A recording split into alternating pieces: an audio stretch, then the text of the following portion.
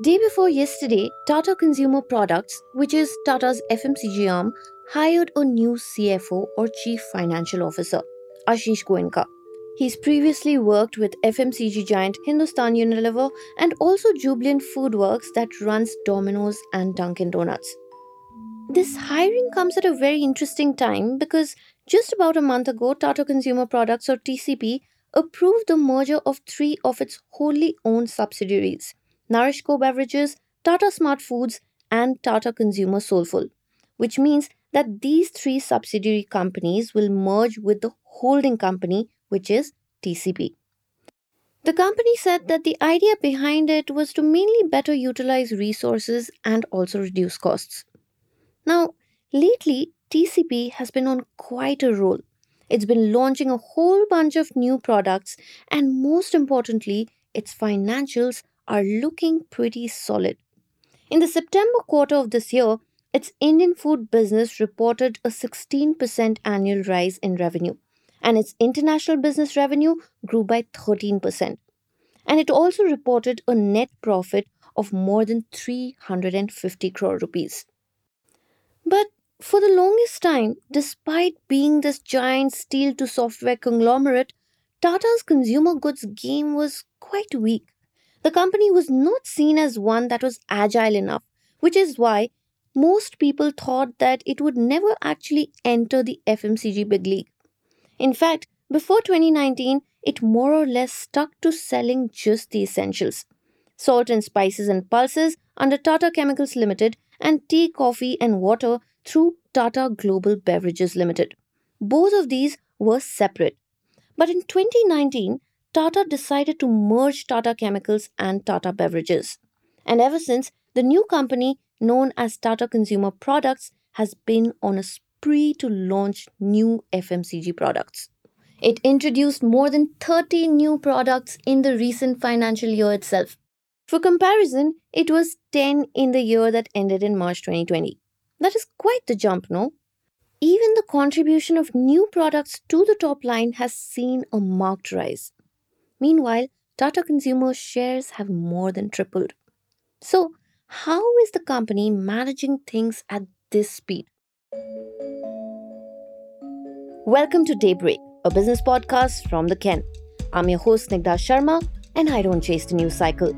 Instead, thrice a week on Mondays, Wednesdays, and Fridays, I will come to you with one business story that is worth understanding and worth your time.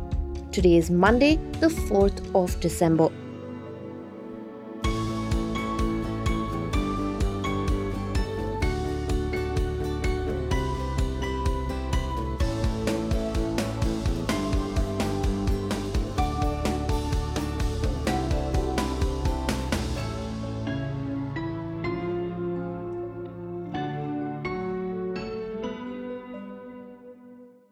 The coming together of Tata Chemicals and Tata Beverages was the beginning of a massive challenge for the company.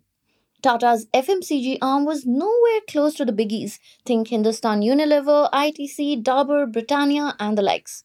So, to take up this challenge, Tata hired Sunil D'Souza, a career FMCG executive, as the CEO and managing director of the newly found company in April 2020. D'Souza began his FMCG career in 1993 in tea sales at Hindustan Unilever, which happens to be Tata's closest rival in tea. He then went on to work with Coca-Cola and PepsiCo in India and Southeast Asia. Before joining Tata, he was the MD of appliance maker Whirlpool's India unit. After he joined Tata, between the years that ended in March 2020 and March 2023, Tata Consumer's revenue grew at an annual compounded rate of 13% to around $1.65 billion, and its profits rose by 38% to over $144 million. The Nifty FMCG index also almost doubled in the same period, and I've already told you about the speed at which the company has been launching new products. So, what did it take Tata Consumer to get here? From a slow moving, stuck to the basics FMCG company to this new avatar. My colleague Sita Raman, the deputy editor of the Ken, sat down with Sunil D'Souza himself in a candid interview to find out. Stay tuned.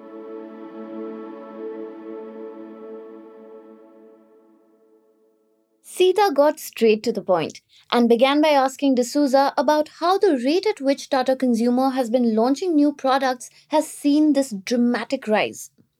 D'Souza started by pointing to the fact that for most food and beverage companies, about 3 to 5% of sales come from innovation. And that is what Tata targeted. He said for innovation, two muscles are required. First, they had to build consumer insights in the marketing team. So they looked at trends, insights, which consumer habits are changing, what products are trending, and then they came out with ideas. But then they also needed a team which could turn these ideas into actual products, which is the R&D or the research and development team. So Tata built both of these capabilities from scratch. Earlier, Tata did not have specific capabilities in R&D, but larger F&B companies cannot do without it. So they built different verticals like scientific analysis and claims and consumer sensory expertise. And they gradually consolidated all their R&D teams into three locations: Bangalore, Mumbai, and Sri City, which is near Chennai. D'Souza also gave us a fascinating example while talking about innovation. Before this, Tata did not have a dedicated innovation person in the marketing team.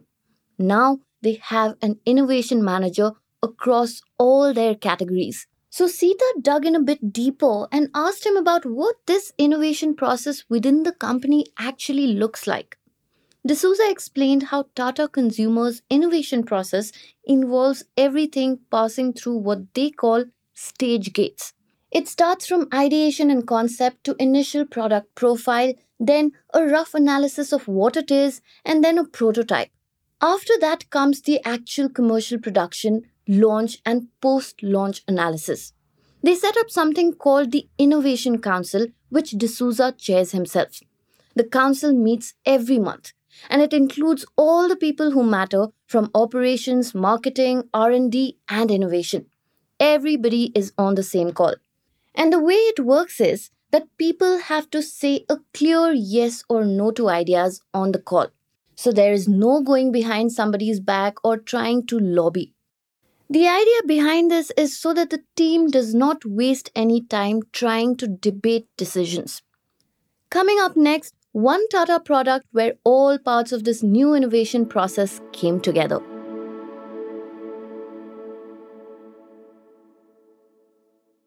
In 2021, Tata acquired a 100% stake in Kottaram Agro Foods, which is the maker of the Soulful brand of breakfast cereals and millet-based snacks.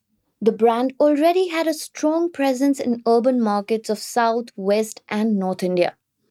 While making the announcement at the time, D'Souza had said how the acquisition was a good strategic fit for Tata Consumer Products, because for them, it opened up significant new market opportunities in the fast-growing mini-meals segment. D'Souza told Sita how Tata wanted to get into snacking, and Soulful was the perfect path to get there. They evaluated different options for snacking and then zeroed in on Ragi Bites Choco Sticks. These were hollow edible sticks with cream inside. It is a sort of a sweet snack. But they had certain conditions. They did not want the outside stick to be made of maida or all-purpose flour. And they wanted the cream filling inside to be the best with as little sugar as possible. So the team spent 1.5 to 2 months on ideation and looking at different options. Then the R&D team spent around 2 to 3 months figuring how to make it low sugar and also as little as possible of anything other than ragi. But even after all of this, the hollow sticks would not bind. The team, however, kept at it and finally they did figure it out. In all, D'Souza told us that it took them 9 months from start to launch. Daybreak is produced from the newsroom of The Ken, India's first subscriber-focused business news platform. What you're listening to is just a small sample of our subscriber-only offerings. A full subscription unlocks daily long-form feature stories, newsletters, subscriber-only apps, and podcast extras. Head to theken.com and click on the red subscribe button on the top of the website. I am Snigdha Sharma, your host, and today's episode was edited by my colleague Rajiv CN.